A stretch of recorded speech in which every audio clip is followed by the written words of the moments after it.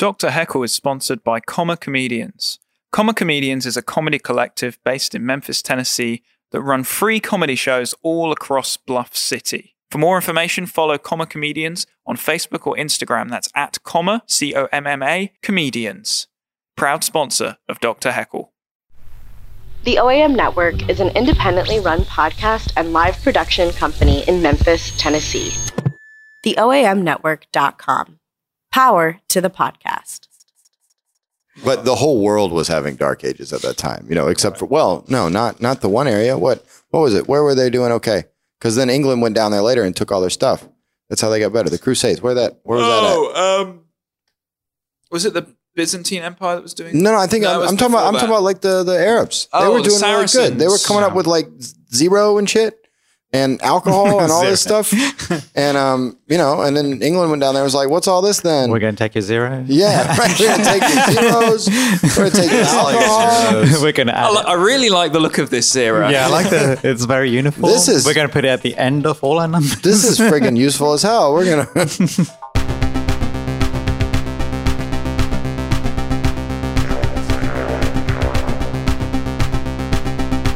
Welcome to Dr. Heckle, the science communication podcast that just took a DNA test. Turns out we're 100% that.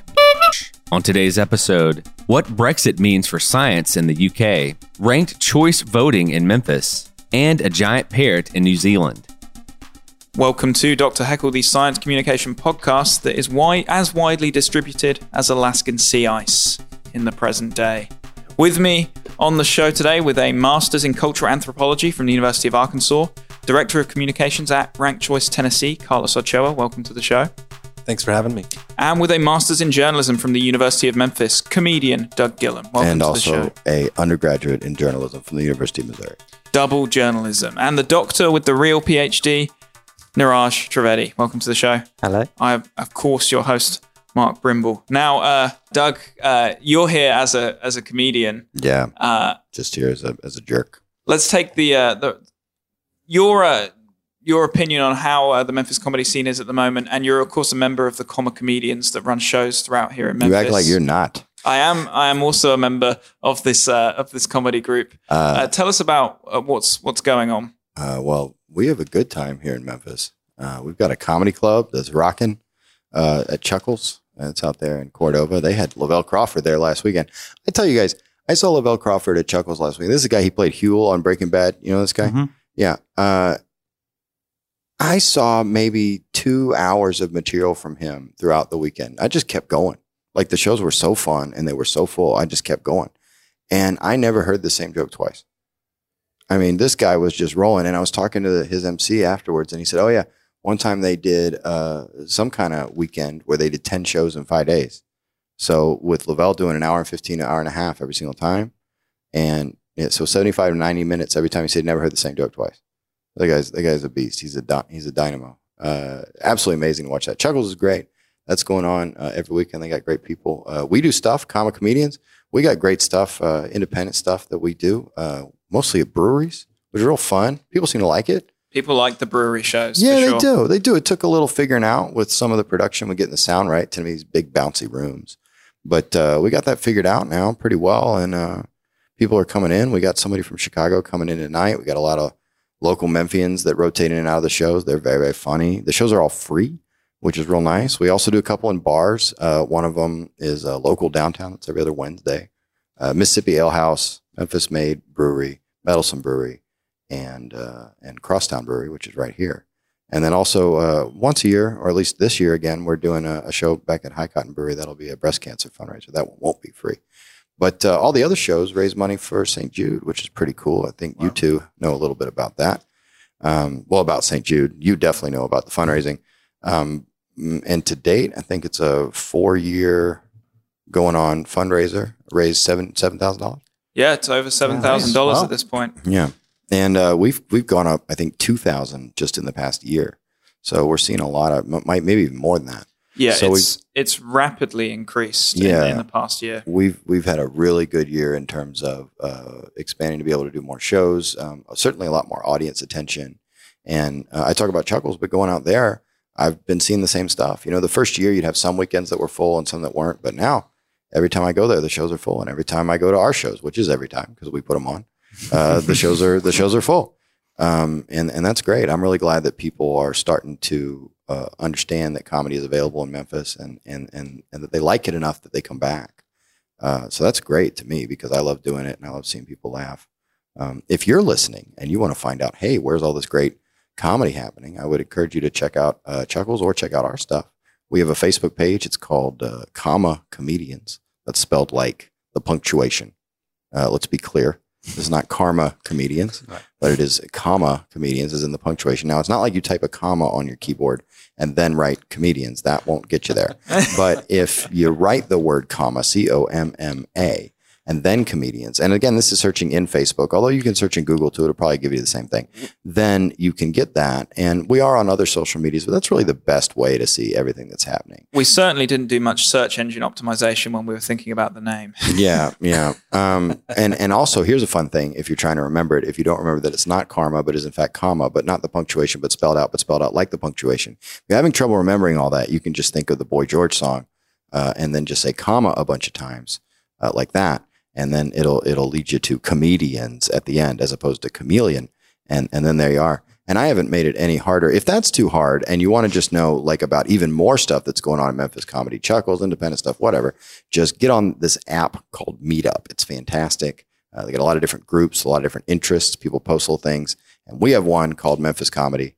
And we post our stuff, other people's stuff. We put a lot of stuff up on there. And you can always find a place to have a laugh.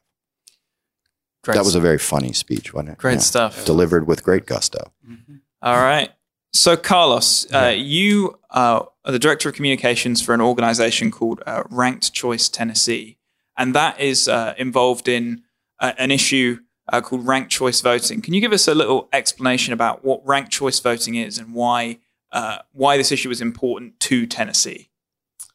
Well, ranked choice voting, it's an electoral reform that allows people to rank their choices in order of preference to the ballot box. So it's a way to avoid runoff elections by combining a general election and a runoff election into a single election. And a runoff election is something that takes place between two top candidates. Right. So generally in a general election, if no candidate receives a majority vote, then there has to be a runoff election 6 weeks later between the top two vote getters. And that is something that at the moment results in two things, right? A lower turnout is one, and a higher cost of elections total. Or has that not been studied? Well, yeah. So there is a dollar cost associated with having runoff elections. I forget how many hundreds or thousands of dollars it costs per vote. It's actually really high compared to the rest of the country. So when you have to have a runoff, you have additional costs. And then you also have fewer people participating because people have to take off work a second time. They have to find a reliable transportation a second time. They have to move their medical appointments around, et cetera, that some people just don't know. So in some districts in Memphis, there's been a 90% drop-off rate. So 9 in 10 people don't come back for the runoff elections in some places. Wow. I imagine that hurt. That it's not an even distribution either of people. Yeah, absolutely not. I mean, just as you can imagine, voter turnout is lower in places that have historically not been invested in. Gotcha. And so how would ranked choice voting help that situation? So ranked choice voting would basically allow people to participate in the general election and instantly participate if there has to be a runoff election. So runoff elections, ranked choice voting elections, they work just like any other election. You rank your top three choices. And so the first candidate to receive 50% plus one of the first place rankings wins the election, just like any other election. But if they don't, then the candidate with the fewest votes is eliminated. And if you voted for that person as your number one choice, your number two choice becomes your number one. And the whole thing is recounted. So it's an instant runoff election. Gotcha. So instead of coming back 6 weeks later, you literally do it 6 seconds later by marking your second and third place choices. Gotcha. And this is something that was voted for by the people of Memphis a couple of times, but hasn't been implemented and won't be implemented for this latest round in October. And so, is that why your organization is trying to get the word out about ranked choice voting? Is it a more you want to expand this to other areas of the state? Well, other areas of the state are interested in pursuing ranked choice voting in their municipal elections because a lot of places are experiencing the same kind of voter drop-off rates in their own runoff elections, and they're costly, and voters get fatigued. Voters don't want to come back, so people are interested in exploring electoral reform in places like Nashville and Knoxville and Chattanooga, Signal Mountain. Which we spoke, Signal Mountain, which is a small town. Hey, what do you guys know about Signal Mountain? What do I know about Signal Mountain? How high is the mountain in Signal Mountain? I still don't know how high the mountain in Signal Mountain is. Describe it in kilometers. That would actually work. Yeah, that's not a stretch. and so at the Maybe moment, for an American, it is. Oh, yeah, metric. At the moment, Carlos, there is a lawsuit going on, or there is about to be a lawsuit. Yeah, so there's a court case that's an administrative court case between Mark Goings and a number of plaintiffs. And Mark Goings, he's the state election commission coordinator, who basically says that ranked choice voting does not comply with state law. And so we're seeking some clarification on that to get relief so that Memphis can implement ranked choice voting. Gotcha. So if once we exhaust those administrative remedies, then we will go to Chancery Court, or other plaintiffs will go to Chancery Court, depending on what happens at this administrative hearing. But it's likely that nothing's going to happen at the administrative hearing because Mark Goings is both a plaintiff and a judge in that case. You can serve. Is it legal for you to serve as both? Well, apparently it is legal. Interesting. Yeah, it seems so bizarre. That does seem pretty bizarre. How bizarre. Now, I guess I'm going to ask for your optimism. So ranked choice voting was voted on twice by the people of Memphis. Correct. In 2 referenda, and it was voted in favor of around about 70% in both cases. But the first instance was in 2008. Right. It is now the year 2019. What year or when do you think ranked choice voting is going to be implemented in Memphis on your most optimistic? Well, if there are special elections in the near future, the latest 2023. The latest 2023. Right, the latest. What makes you say that would be the latest that it would be? Is that because that's the next set of big elections? Right, that's the next cycle. So if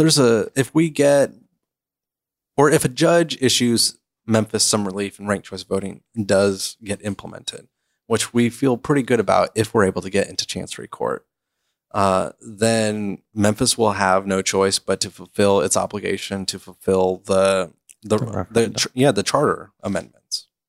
Gotcha. Right. So if there's a special election between that court case and the next election, then maybe ranked choice voting will be used. Oh, I see. But if someone needs to have a scandal and have to resign, just so we have a chance to try it out before the next big set of elections. Yeah, right. I can think of some people who maybe should resign. I don't know. They could do better. Have a service, project, or product you need to get the word out on? Call 901-800-7608 or email info@theoamnetwork.com and ask about our podcast sponsorship packages. Welcome back to the Dr. Heckle podcast. We move on to our news item of the week. Well, today's article doesn't quite come from a news outlet. It comes from gov.uk, which is the UK government website, and it says, PM sets out vision to cement UK as a science superpower. What? The world's top scientists will be encouraged to move to the UK under a shake-up of immigration rules announced by the Prime Minister today. This is just an attempt to reclaim British glory, lost since the American Revolution and further diluted after World War II. Interesting. So this is... Do you know what this is about? I know. I just said what it's about. Like, that's literally my opinion on the situation. So Boris Johnson, the new Prime Minister of the United Kingdom. Hey, isn't that guy who looks like Nick Nolte if he was way more boring? Yes, it is. He looks kind of like the guy from Flock of Seagulls if he never learned how to do hair. He messes that up on purpose. He does. Is there a whole thing? Before he goes on stage or anything, he actually... Deliberately. It's like part of a buffoonish look. Does it make him look more relatable? He isn't a buffoon. He pretends to be one so he can get away with shit. Like what? I thought he was trying to make you guys a science superpower. For example. Wow. In relation to... How does he have affairs if he looks like a buffoon? Like, what women are attracted to that? People are attracted to power. Oh, yeah. That's that. So he instructed the Home Office and Department of Business, Energy and Industrial Strategy to work with the scientific community to develop a new fast-track visa to bring the brightest and best. So currently, there are tiers of visas you can get to come and live and work in the UK. And scientists coming to work are currently under a Tier 2 visa, which basically means they need a reference from they need letters from their employer. They need a lot more. It's a lot more stringent than Tier 1 visas, which are exceptional talent visas.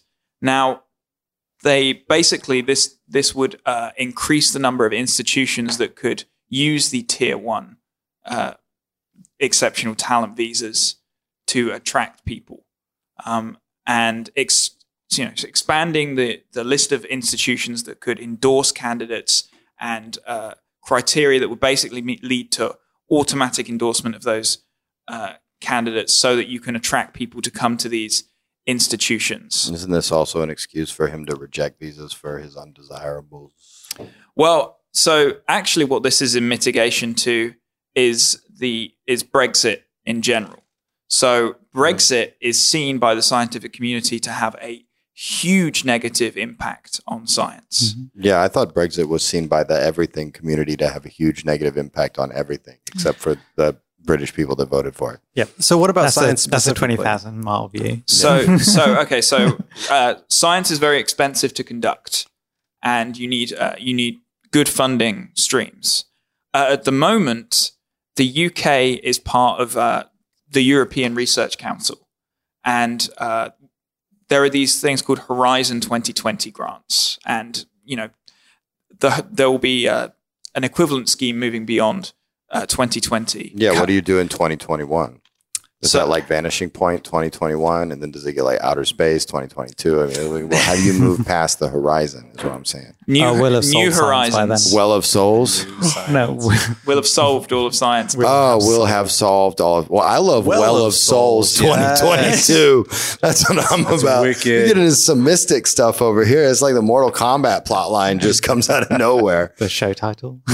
Well of Souls 2022. There you go. Wow. You fund a movie called Well of Souls. This is how we get to Cannes. Yeah. So, dude, my guy.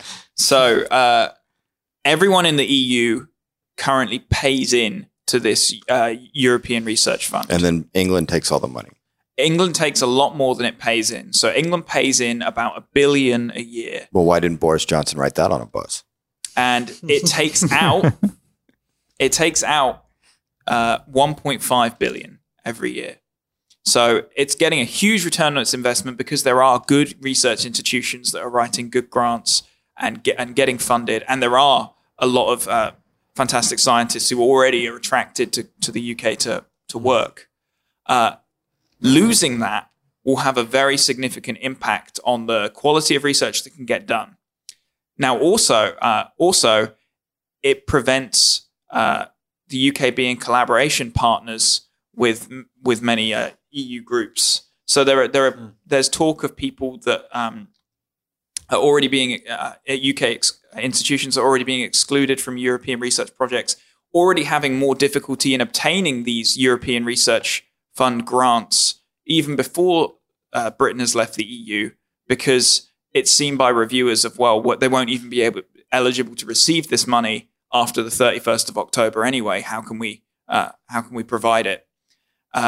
Also, it reduces the UK to third country status, basically. So you can still technically apply for these visas. Third country.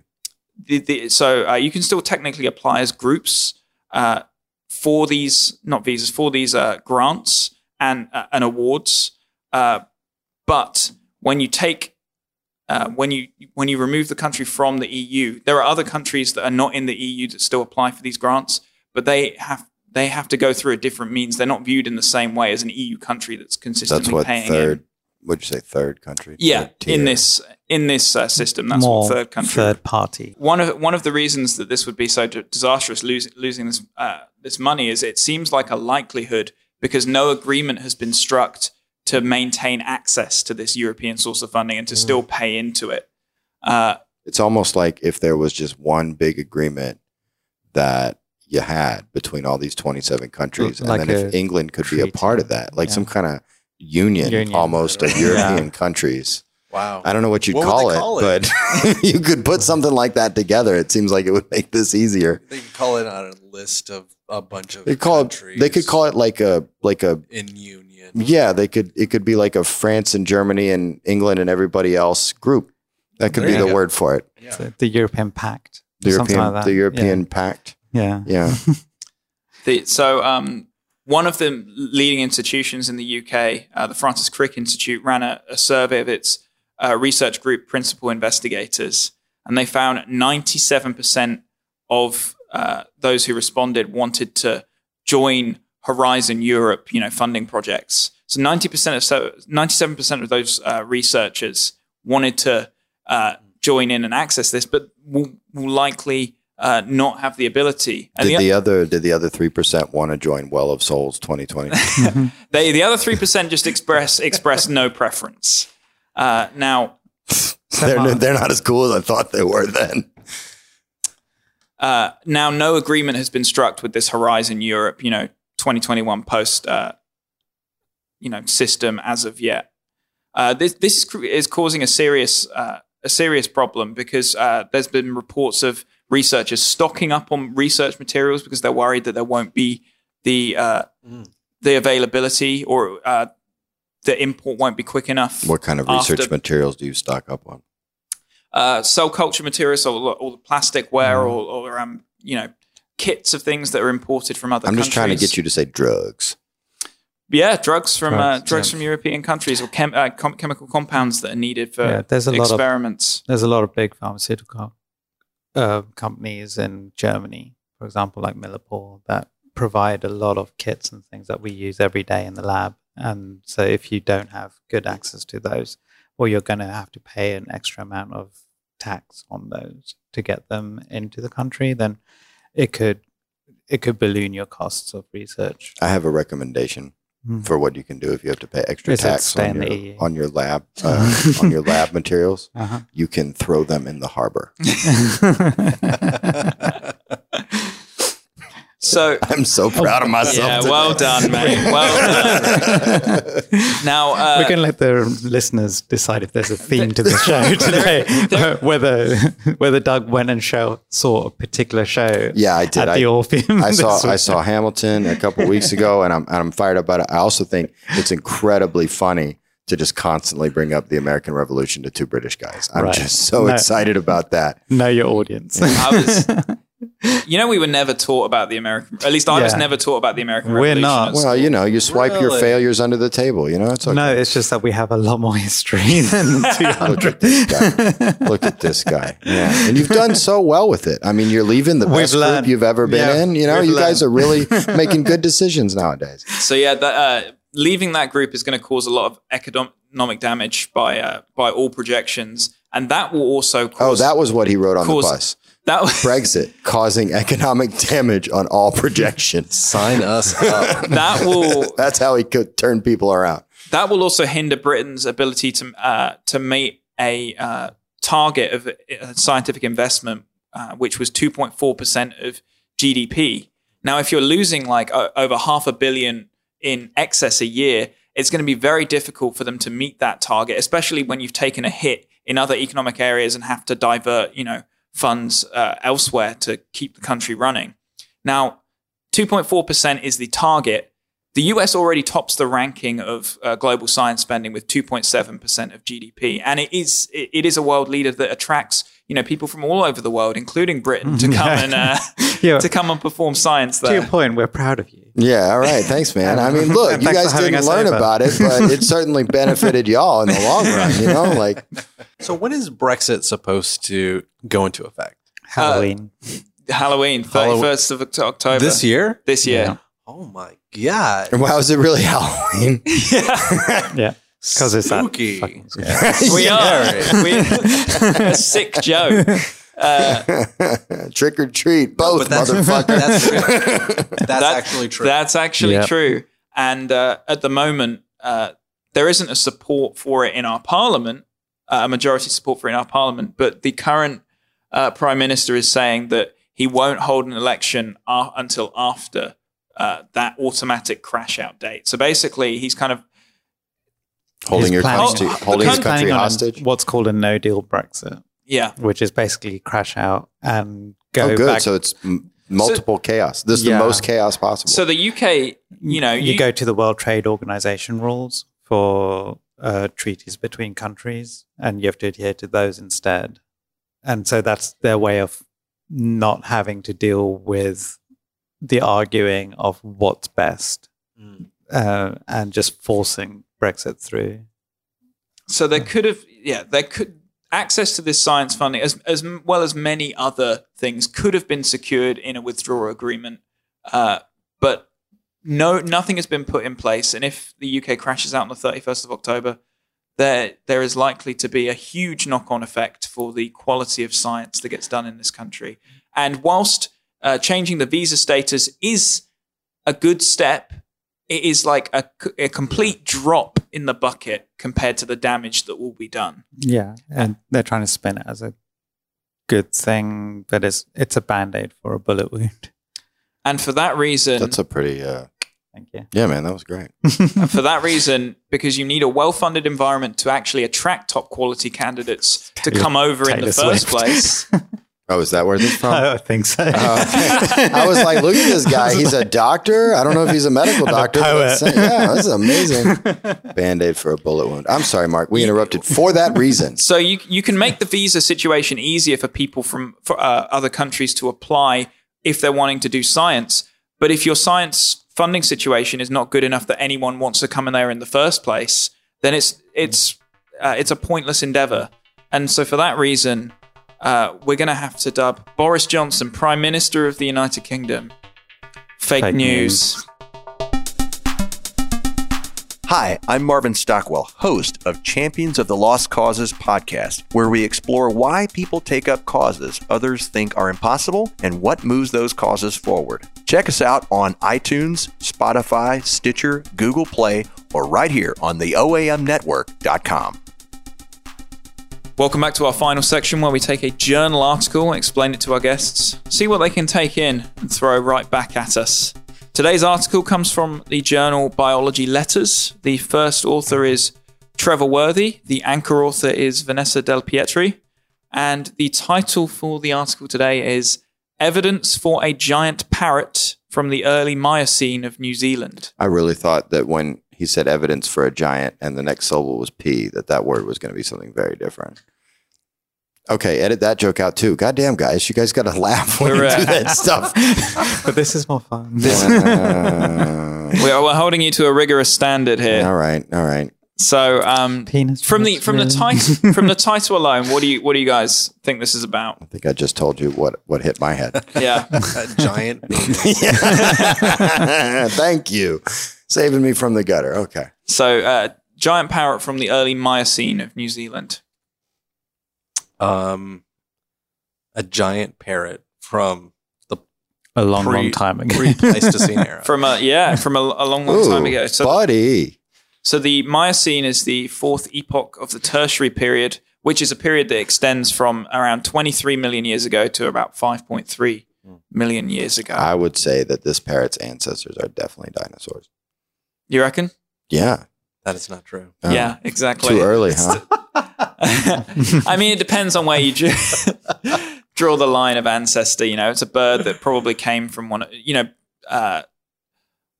pterodactyls, supposedly like ancestors of, Pterodactyls are dinosaurs? Yeah. Yeah. And so if it came from pterodactyls, then I'm kind of right, and screw y'all for laughing at me. Yeah. Well, we're not talking about this era. We're talking about, giant birds tend to actually develop quite often in geographically isolated areas.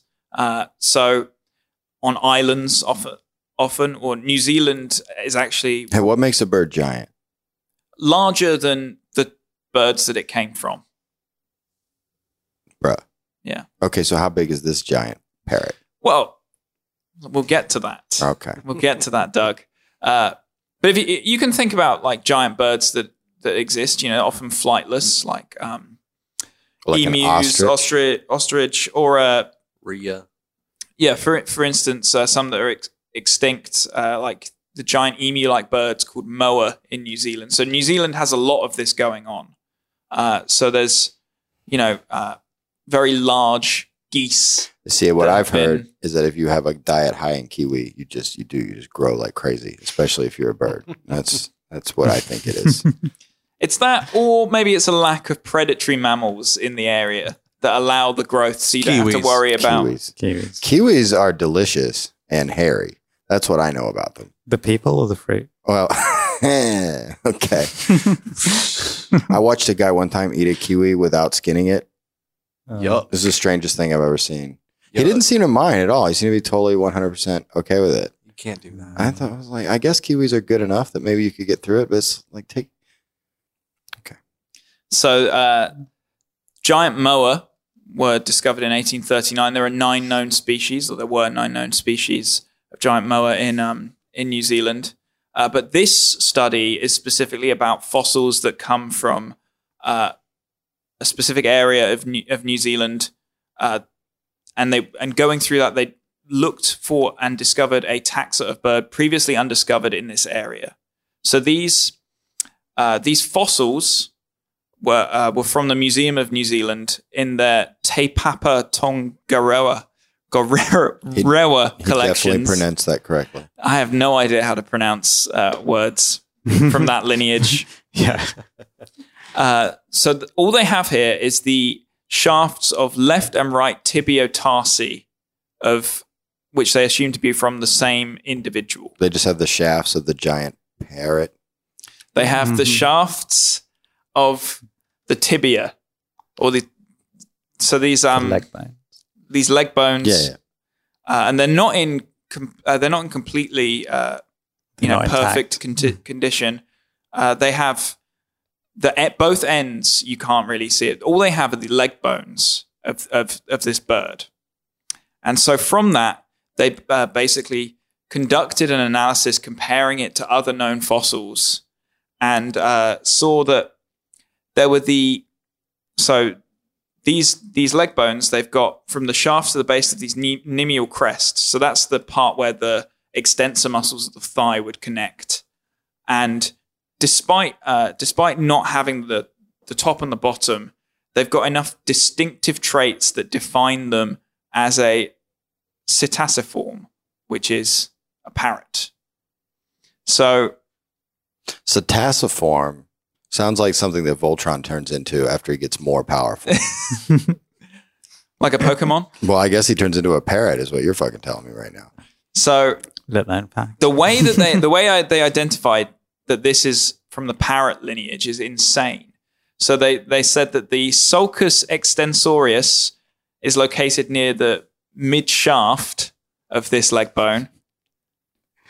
Said shaft. I feel you chose this just. He said just shaft again. Yeah. So like, how did you not think of this the whole time when you were reading it? This is a deep notch at the top of the tibia. Oh, is the mid shaft from the bone? Group. That's what happened on the giant parrot. Okay. So this They're laughing, by the way. To anybody listening, Yeah. like they are smiling. Sorry, They are off holding mic. their heads Yeah. in their faces. Like this is doing great in the room. You might not be able to hear it. So these parrot tibias, right? They're okay. I'm going to say they're distinctly craniocaudally flattened. What that means is they're rounder at the top, flatter at the bottom. I'm trying to. So He knew it was coming. yeah. So you've I could got tell in his face it was about to be good. so you've got these tibias that have this distinctive groove, and then they're also rounder at the top, flatter at the bottom. You've got this thing called the pons supratendinous, which is present. Is that underneath the shaft bone? It is. It shows up of these ridges surrounding a Are there gut. two of them? Does it tangle a And bit? can you cup them? Sway to the left and to the right? It's two ridges at the gully of the base of the tibia. So you've got like a small gap at the base of the tibia, and then these two ridges. So that's the pons supratendinous, and they're aligned horizontally, and they're reduced compared to other bird species. Now the final thing is that they've got these large, prominent insertion scars from the. God damn it! So there's insertion that goes on with the shaft bone. So at the bottom of the tibia, near your ridges, you've got this protruding notch. There we go. It was coming. Yeah. And so from those feet, Yeah, from the crazy, That one got by Oh me my there for a God. second. The crazy thing is that just from having these tibias, from those features alone, they were able to eliminate many other species of bird and narrow it down to just the parrot family. Just the parrot family. And from these tibia, they inferred the size of the parrot. Their inferred body mass for this was 6.96 kilograms, which might not sound like that much. That's around like 15 pounds. What is that, like a lasagna? What it is It's like a family size one. you know? Family size. it's Not personal. twice the mass of the largest known parrot. So this would be the largest parrot ever. A giant. It would be a Which giant makes it a parrot. giant parrot. Now, Like if somebody saw that parrot, their mouth might be wide open and their eyes might get real big, like they were surprised. They might reach out to try and hold such parrot with their hand or something. Right. I Yeah. think you're really Kill interested in the length of this parrot. Yeah, how long was your parrot, Mark? Yeah, what was the wingspan here? It flew? Do we measure on girth? they assumed that it was flightless. Flightless. Did it based on have size. different lengths based on how excited it was at any given time? Come on. I mean, yeah. So the largest known parrot currently is around 3 kilograms. So this is, it's over twice the size. They named it, but they didn't assign it to a family because they couldn't establish its relationship to other known. Well, when you got a parrots. parrot that big, you can't be held down by a family. Okay, so now I'm going to give you. What would you name such a giant parrot? What would I name? Yeah, what would you name it? Because What would I they named name it. such a giant parrot? I don't, man, after all the dick jokes we've just made, you'd think I'd come up with one real quick, but you got me right. What would I name such a giant Well, parrot? How about, well, see, at first I thought Sir Cox a lot, and I don't know why. That doesn't have anything to do with parrots. It just sounds fantastic. I don't think the research community would accept that. Okay. Well, Polly wants a penis, would be another one. That's that we interesting because the news article that led me into this was Polly wants more than one cracker. So you've got to. Oh, because it's big. You've got to. Yeah. But then they just made dick jokes throughout the whole It wants article. 2 crackers. Right. Oh, Twice as big. Those are the balls. Yeah. Okay.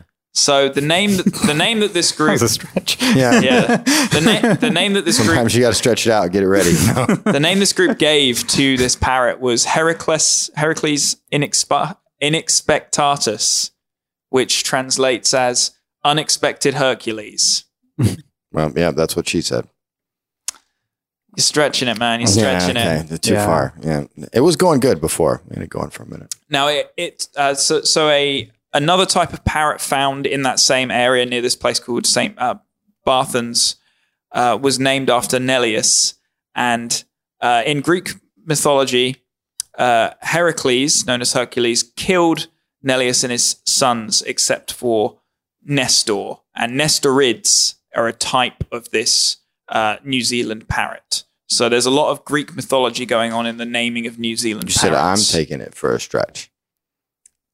Yeah. Yeah. They went like deep down in like Hercules deep cuts. Yeah. They checked out Hercules B-sides and looked for like something they mentioned once.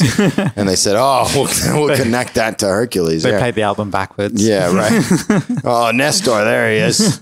Now there are thousands of fossils from this specific area that they gathered these from, but these are the largest fossil bones known among the several thousand specimens that are collected from that region.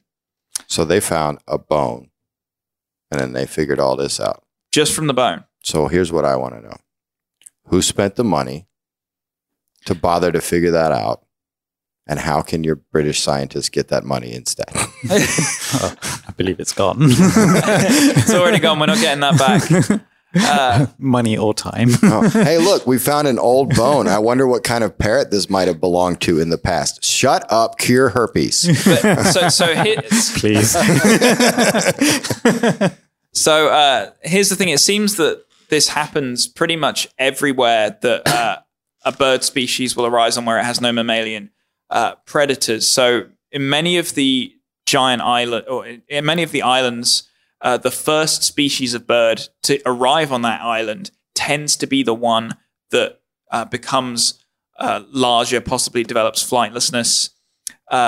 And one of the interesting things about that is like across the species of bird, how possible it is for a giant species to develop. It's not necessarily limited to one specific taxa, and this is the first evidence, I guess, of a truly giant parrot in the fossil record. Here's what I'm hearing now. You're telling me that because they found this bone and looked at it, they can now make giant other animals. No, it's just giant other animals that already developed. That's not what can I do with that, Mark? What can you do with that? Well, if you think about rats in New York, what do you think about rats in New York? People say they're big. Yeah, they're bigger than other mammals. So you could make them smaller? Is that what you would want to do? Is there an actionable thing that comes out of this? Or are we just like, we understand a couple things now? So you don't like knowledge for knowledge itself. Man, I'm fine with it. I'm just here to be the jerk. You only like the application of knowledge. It certainly is more applicable. Well, he's really kind. That wasn't funny at all, but he laughed in the mic for me. You could make a tiny pig, a micro pig for your own enjoyment. It's almost like there was a whole episode of South Park about that. That was brilliant. It may be possible for you to do the reverse and make a giant parrot for your own amusement. Now that could be pretty fun. Now, will the giant parrot have a deeper voice than smaller parrots? That's what I want to know, because then I want to start casting the parrots in various parrot plays and parrot commercials and have a whole acting giant parrot situation going on. I'm going to say yes, just to amuse you. And then later, if we can get different parrots of different size, could we have a parrot organ or something like that, where, you have like, it's a device that's hooked up to all these different parrots. And then when you press a key, the different parrots at the different pitches make the different sound. I think you're already flouting many I don't see why not. Laws. I mean, that sounds great, right? I'm not singing down. Like, why wouldn't you? Okay, so let's go get that funding. Like Brexit's losing all this funding. We can go get the money to make our parrot organ. Get the money. Yep. Horizon 2021 parrot organ. No, it's Well of Souls, bud. Come on, get it right. Well of Souls 22. So guys, that was... also, I dropped organ like 4 times in there. Y'all didn't notice it. That's all right. Okay. That was what this group did. I'm going to leave it up to you. What did the group do? What did they manage to do? Oh, they identified a giant parrot from a bone. From what kind of bone? A leg bone. From a leg bone. It wasn't connected to anything, but it would have been connected to maybe the hip bone. Yeah. The song was much shorter. The leg bone's connected to the insertion point and the shaft. Yeah, that was what this group did. And from a leg bone alone, managed to figure out there was a whole nother species of parrot. So that brings us to the end of proceedings today. I do, of course, give my guests a chance to impart some knowledge upon us. So I'm going to start with you, Doug. Do you have a fact that you brought with us today? Oh, hell yeah. For us today? Yeah, I have a lot of facts.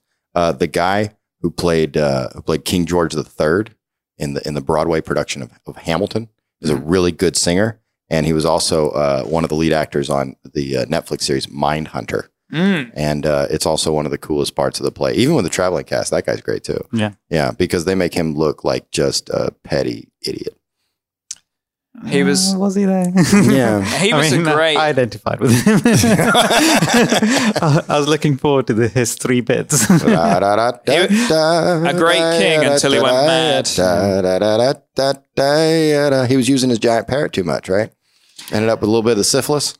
There was a movie about King George III, and they had to call it King George because they thought the American audiences would not understand that King George III was not the third part of the movie. The third in the series. See, he tried to throw a jab back there, but I feel like that's extensive. I feel like if you put a movie in front of Americans called King George III, and they'd be like, fuck that guy and his tea, and then they wouldn't go watch it at all. That's what's going on there. People went and watched it. No. It won Oscars.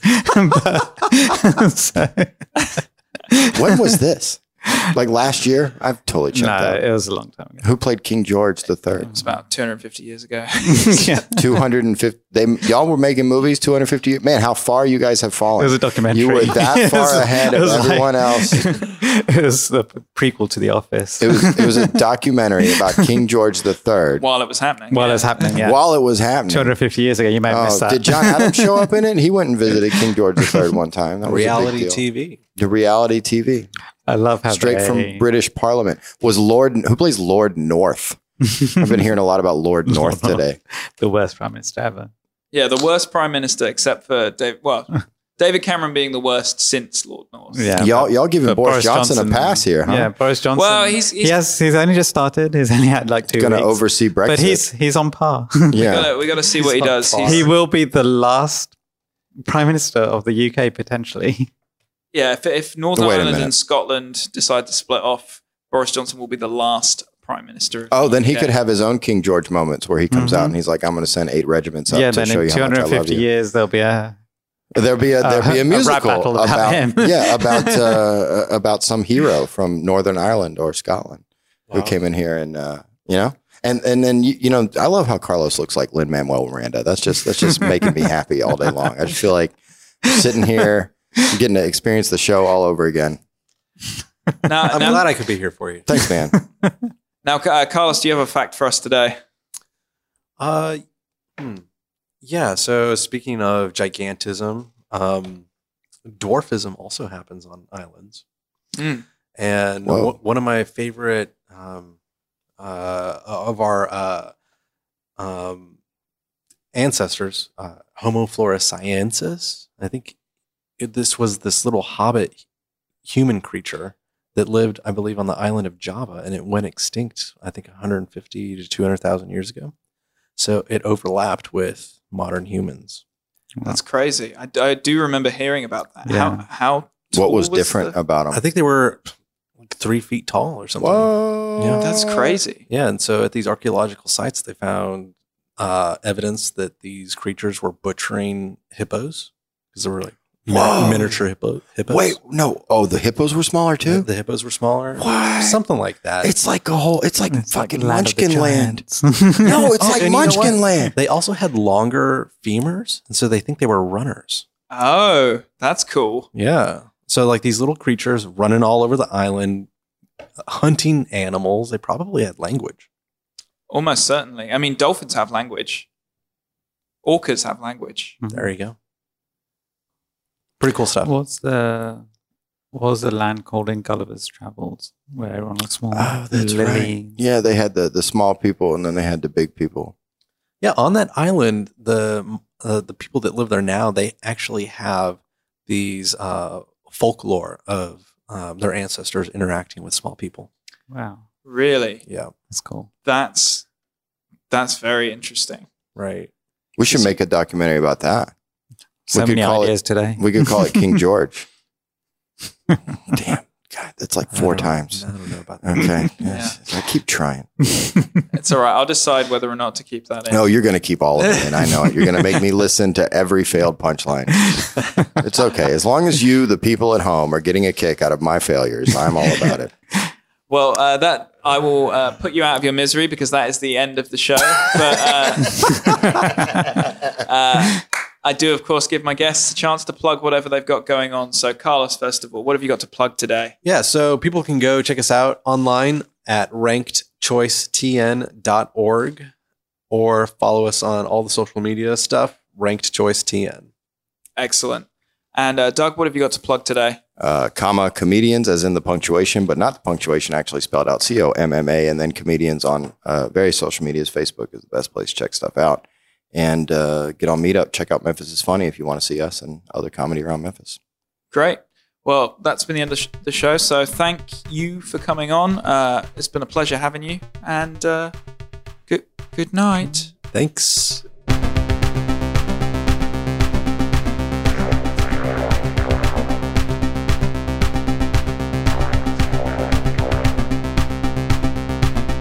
Dr. Heckle is an OAM network production available on iTunes, Stitcher, Spotify, Google Play, and the OAMnetwork.com. Recorded at the Crosstown Concourse in Memphis, Tennessee. Your host was Mark Brimble and Niraj Trivedi. Guests were Carlos Ochoa and Doug Gillon. The show is produced by Mark Brimble and Gil Worth.